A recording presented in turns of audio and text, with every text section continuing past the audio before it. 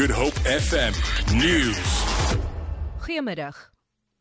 Die ANC-Jeugliga het die voormalige Openbare Beskermer Thuli Madonsela daarvan beskuldig dat sy 'n handlanger van die DA is en die verslag oor staatskaping gebruik om president Jacob Zuma se reputasie te skaad. Die woordvoerder van die Jeugliga, Thuli Madonsela, het by 'n mediakonferensie by Thuli huis 'n beroep op ANC-leiers gedoen om hulle nie aan Madonsela se verslag te steur nie, aangesien dit nie finale bevindings maak nie.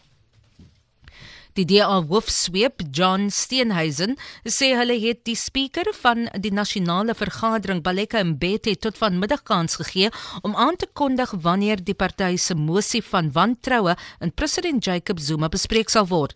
Die hoofopposisieparty het Mbete reeds 2 weke gelede kennis gegee van die besluit om die mosie ter tafel te lê. Steenhuisen sê as sy nie vanmiddag reageer nie, sal die party 'n hofaansoek bring. Eskom sê hy sal seker maak dat die opskorting van Tegeta se kontrak nie 'n onderbreking in die voorsiening van steenkool veroorsaak nie. Die Gupta beheerde maatskappy het verlede week skielik aangekondig dat hy sy kontrak met Eskom opskort. Die woordvoerder van Eskom, Kolopasiwe, sê die kragverskaffer voorsien nie enige onderbrekings nie. Hy sê samesprekings sal met Tegeta gevoer word om te verseker dat die oorgang vlot verloop en dat die 3 kragsentrales wat geraak word nie ontwrigtings ervaar nie. Die Kaapstadse Metro gaan die regering versoek om die verkope van vuurwerke te verbied. Dit volg nadat 32 mense die afgelope naweek in Guy Fawkes vieringe beseer is. Die ergste besering was in Tableview, waar 'n 14-jarige seun 3 vingers verloor het toe 'n klapper in sy hand ontplof het. Die burgemeesterskomitee lid vir veiligheid, JP Smith, sê die toename in beserings is onaanvaarbaar. Die situasie is dat as al hierdie onwettige of al hierdie vuurwerke wettiglik in sirkulasie is dit baie moeilik om die chaos daarna te beheer. En ek voel ons is op 'n punt waar ons die nasionale regering moet vra om die verkoop van vuurwerke te verban en te verbied sodat ons nie die onnodige brande, onnodige beserings en onnodige chaos elke jaar hoef te sien nie, want dit is net onmoontlik om te beheer.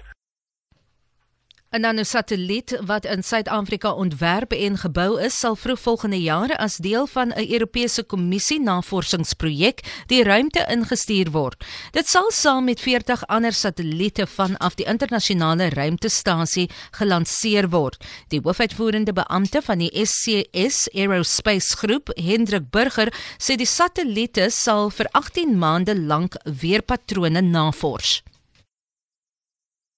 Die satelliet wat SC Space gebou het, is deel van 'n Europese Unie program waar hulle wetenskaplike navorsing doen en spesifiek die stratosfeer waar hulle data nodig het om die weerpatrone van die aarde beter te modelleer. Hierdie satelliet bevat een van 40 sulke sensors wat deur 40 satelliete in die program gelyktydig rondom die aarde metings sal neem en die data sal teruggevoer word na die Europese Unie se datasentrums toe vir die modellering.